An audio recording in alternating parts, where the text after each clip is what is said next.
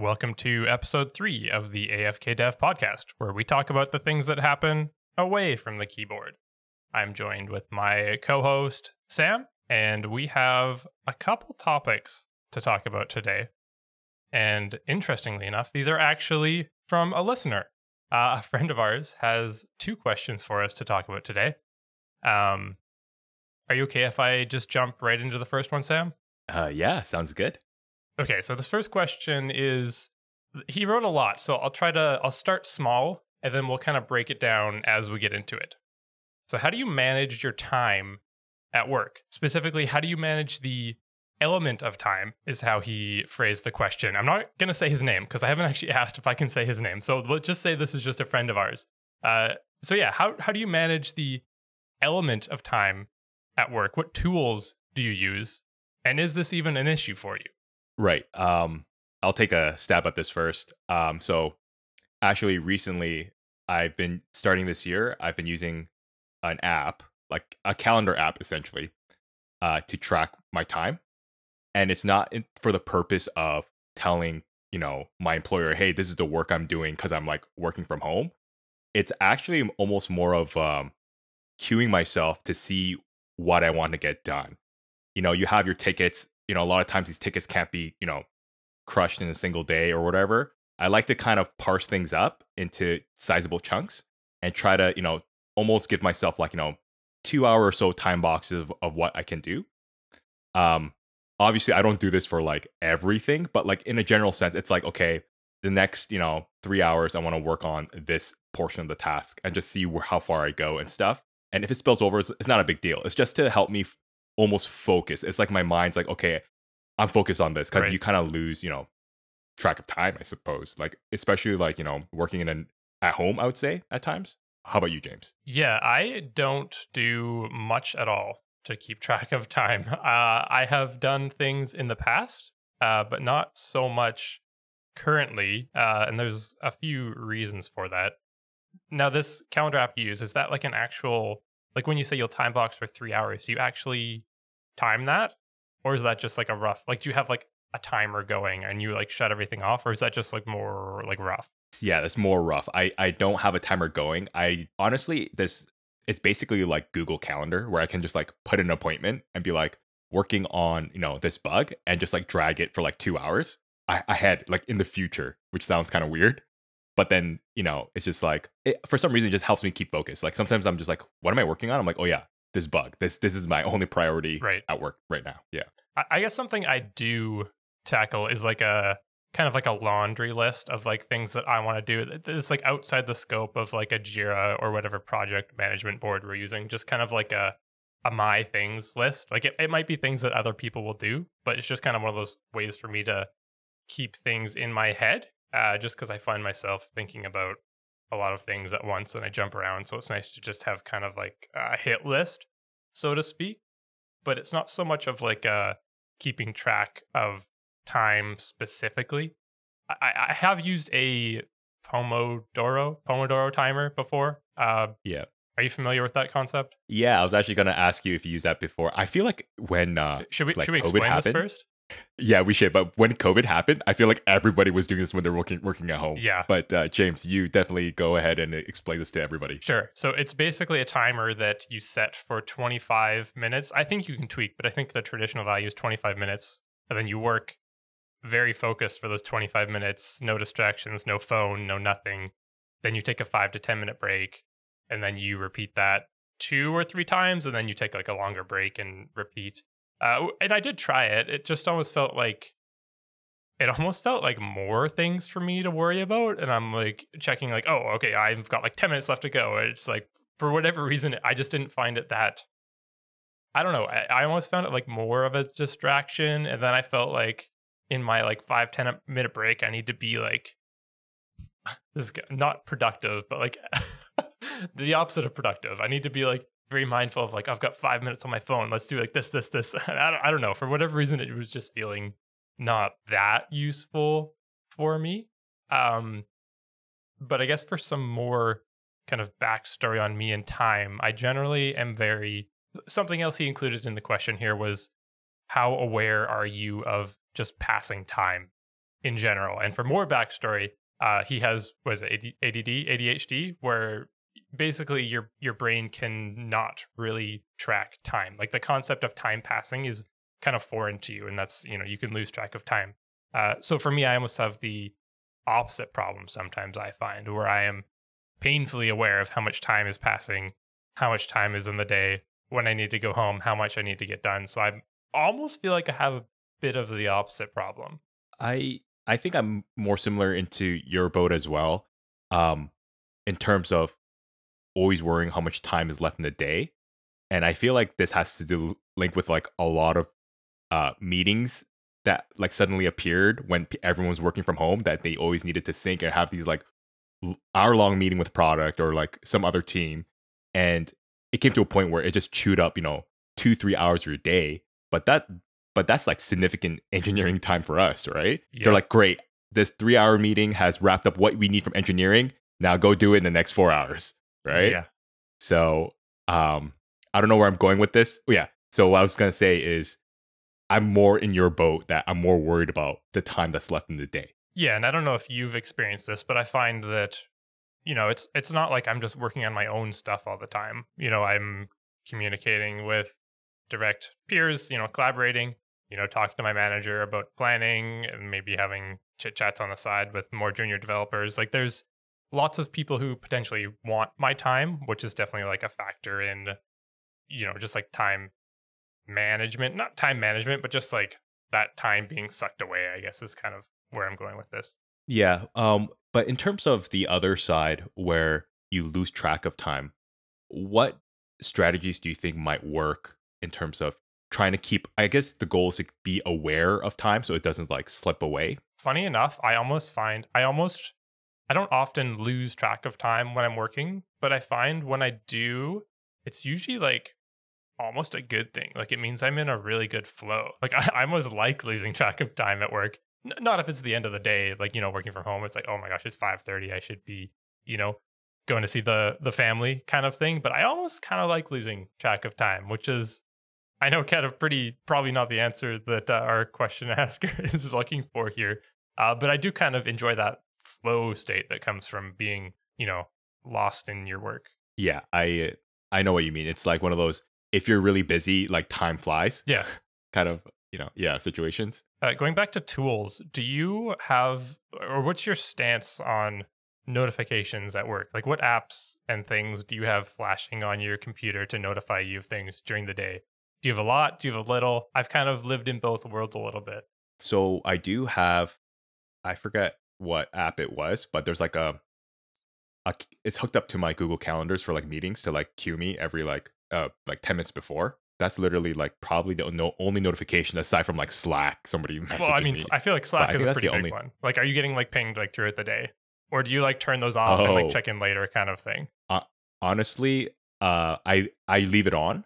But the thing is, I've what's that word that when you just like ignore things because it's just been so much, it's so spammy that you just don't even really look at it. I feel like that's just like an experienced Slack user. Most things really don't need to be responded to right away. Yeah, like if it's a direct message, I usually look at it right away. If it's like an at or whatever at some channel, I usually look at it, within a reasonable time, but I don't like stop everything I'm doing to look at it. Yeah, I'm kind of the same. I do have those things on right now, though in the past I have had none of them on.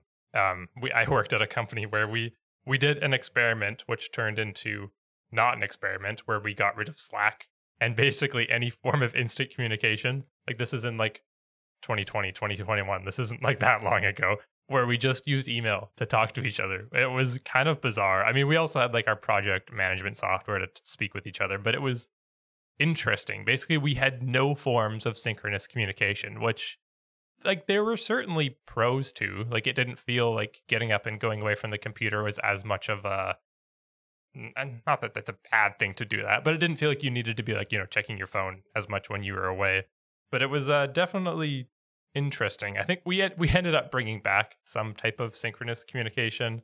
I think it was one of those situations where the CEO was really into the idea, but it wasn't necessarily what the development team wanted. So it was like a bit of growing pains. Actually, no, what we did do is we brought in, what's that instant communication chat, not Telegram, Tuple.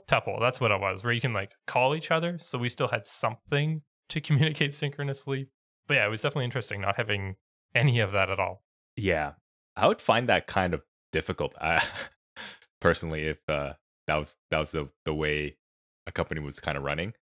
I can understand it. I probably, because I think it's also like a lot of questions asked aren't really something that somebody else, that you yourself can find out if you just like look around a little bit, Yeah. and they're probably just trying to cut that down. And all questions are like literally only for product or work related onto like a particular ticket or Yeah. epic. Yeah. Yeah, it was kind of like a sweatshop. So I mean, I'm, it was totally to try and like squeeze more work out of us. In reality, it was Yeah. just like I went to the driving range and felt less guilty about it during my during the middle of the day. Yeah. Yeah. So, what do you think? Should we try to sum up this topic? I don't know what is there to summarize. Me personally, I don't do a whole lot of time management. I try to not respond to everything. I have notifications. I don't use any specific tools. And I don't know. I don't have a ton of meetings. So I think that's like a factor in how I manage my time. How about you? Yeah, I mean, for me, I do use an app. It's basically like Google Calendar essentially, and I map out what I'm working on, just like literally even like 4 words. And it really helps me like plan out the day a bit. And also, I find like at the end of a workday, especially at home, sometimes you're just like, did I do enough today? And Yeah. looking back at like when I see my calendar, I'm just like, yeah, actually, I like Right. did pretty good. Like I could call it a day essentially, Right. right? And for me, that really helps a lot. Yeah, I guess I do also have that like kind of hit list of things. So I do have something a little bit, but generally not a ton of tools. What do you think? Should we move on to the next topic? Yeah, sure. Yeah, do you want to read it? Sure. Okay. So I have like, I don't know if there's any nested questions inside, but the question here is, what's something you wish key stakeholders understood better about development? That's a big question. That is. Yeah, it's kind of like that, that relationship between product and development is always kind of, I don't know, it's a tricky one. It's just two people with ideally the same goals, but just the externalities around each of those roles are pretty different. So that communication channel can be challenging, I think. Right. What would you, I guess, define as key stakeholders? Key stakeholders. I mean, as a software developer, the main one is going to be your project manager, your product owner. Ideally, you're not really dealing with too much other than that. I think a good product owner or project manager should be the one taking the brunt of any external feedback from other stakeholders. So ideally, I think it's just your product. Although I have had situations where the CEO comes in and says, do this, do that. And that's a whole nother story in itself. What about you? How would you define a key stakeholder? Yeah, I would definitely put obviously like anyone touching product in there. I think a unique bucket as well is probably designers. Yeah, okay, for sure. Because I think us engineers and designers, it's actually really hard for designers. I think because product is telling them one thing, and then sometimes engineers we come in, we're like, whoa, whoa, whoa, whoa. Yeah. This design won't work, right? And they're like, oh crap, I just built this whole thing based on what product told me, right? Yeah. So and it's hard to communicate like why sometimes. Yeah, so there needs to be like a pretty good relationship with engineers, designers, and product, right? Yeah, and I think in my experience, some product managers, product owners certainly get it more than other ones. Like it's certainly been an easier relationship, and a lot of times those are those with some type of a technical background. Like that's probably like the ideal situation where there's at least some shared understanding on the technical side. I mean, on the flip side too, like it's good as an engineer to have understanding of the pressures they're under, why people are asking them what they're being asked, and they're not just here to tell you things to do and make your life hard. Like I think a shared understanding, like going back up on the engineering side, is definitely beneficial as well. Yeah, agreed. I'm just like trying to read this question. Like, what would we want stakeholders to understand better?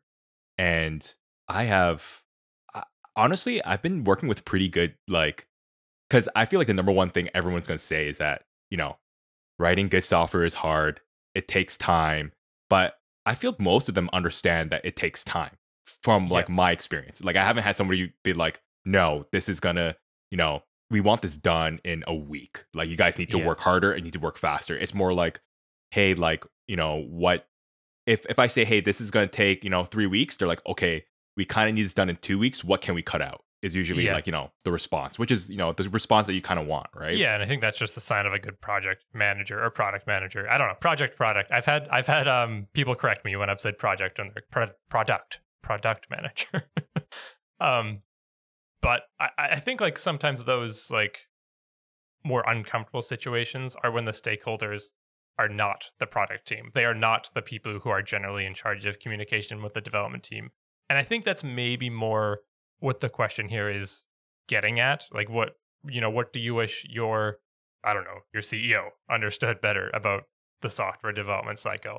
And then he also wrote in here like if you had paid time to solve this issue, what would you do? Um, what do you mean paid time to solve? Like What issue? if you had paid time to invest into I could think it can be anything, but I interpret it as like paid time to maybe educate stakeholders, something or other. I mean, my answer is like I would do nothing. I think it's a losing battle. Is my answer, to be frank. Yeah, it's tough because I think there's also like a hierarchy that we stand in that no matter what we say as engineers, sometimes they just won't listen. Like, let's say, hey, we want this feature for this app, and engineers push back saying, hey, like this feature is no good. Like, it doesn't make sense. It's gonna, extend our dev time, like, let's say an extra like 2 months because of the ripple effect. Like, we should just, not do this and like try to find something else. At the end of the day, if product is like, no, this is what needs to be done. This is coming from top down, where if this needs to be done, like it's gonna be done. And then unfortunately, like it sounds really sad, but it's kind of like we're gonna put time and money into it, right? Yeah. I think something that you kind of touched on there is like, do it or else. This is kind of the situation where I think like a good project manager will be more on your side, whereas I've had some project managers that are more not on my side. Where it's more like, hey, like I'm working with you to get this done versus, hey, I'm telling you need to get this done because someone else told me we need to get this done. It's like a very like a different dynamic that like, hey, I'm going to walk with you to do this versus like I'm under pressure. I'm going to get in trouble unless you don't do this. And then that's kind of more of like a hostile, I think, relationship. Yeah. I think what also might help situations out, and this is definitely probably in smaller teams, is scoping out work and just estimating work. So I don't know if you know about like, have you heard of Pivotal Tracker? Yes, I think I have used it somewhere. I forget where, but Yes. I have used it. So it's like, kind of like Jira, but better in my opinion. But anyways, one main thing is that you can story point your tasks, right? And they, depending on the velocity, you can like, obviously over time it gets better accurate velocity. But in the beginning, you say, okay, I can do like 10 story points a week, essentially. And you have all your like tickets out there estimated. And it's gonna, say, hey, for this product to launch, it's gonna take like 8 weeks, right? And then we've had situations where they're like, hey, we want this feature in, this feature in. We're like, okay, let's estimate it. All right, we estimated. All right, now it's gonna be pushing out to like 12 weeks. And they're like, what can we do to bring it down to 10 weeks? Okay, let's remove some of these tickets. And really, because I think that's like, and really helps like product managers kind of see the end results of what they're asking, how far it's pushing the deadlines. Yeah. And obviously you don't have to use Pivotal Tracker, but like sometimes I feel like when product managers come, it's like, hey, we need this note making feature or whatever. And to them, just like it's just one thing, right? It's like, there's a lot of things that needs to touch, for this to happen. So giving this like almost holistic view of the entire project of how it affects everything makes them understand more, right? Yeah, I think something you said there just kind of reminded me of something that I thought about a little while ago is that like engineers they're not just people who do things that you tell them to. I think this is okay, I have an actual answer to the question. what's one thing you wish a key stakeholder understood better about the development process?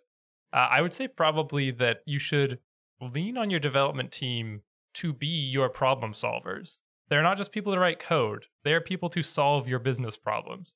And I think sometimes on the product side, it can feel like, product is the one solving all the problems. And in many ways, they are solving quite a few of the problems. But there are also quite a few cases where those problems can either be greatly simplified or potentially even go away with a highly invested engineer who is not just doing exactly as they are told. So I think that's something that's a little more of a concrete answer to the question, because a lot of the times a requirement might not make sense.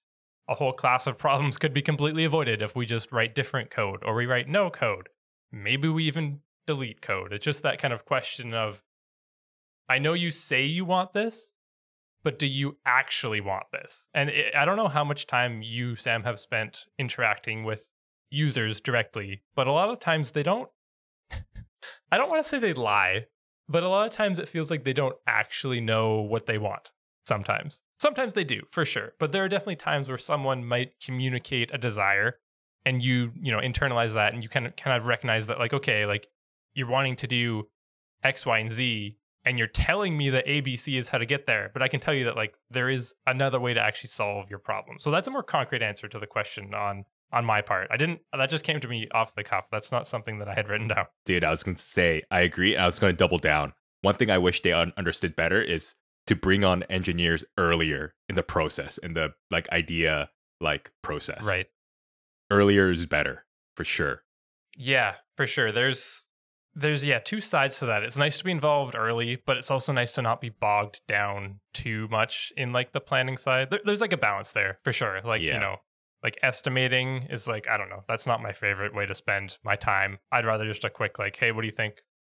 Time wise, to give like a quick estimate. But yeah, being able to like spec things out early definitely helps. I agree with you for sure. Yeah. Was there any other follow-up questions with that?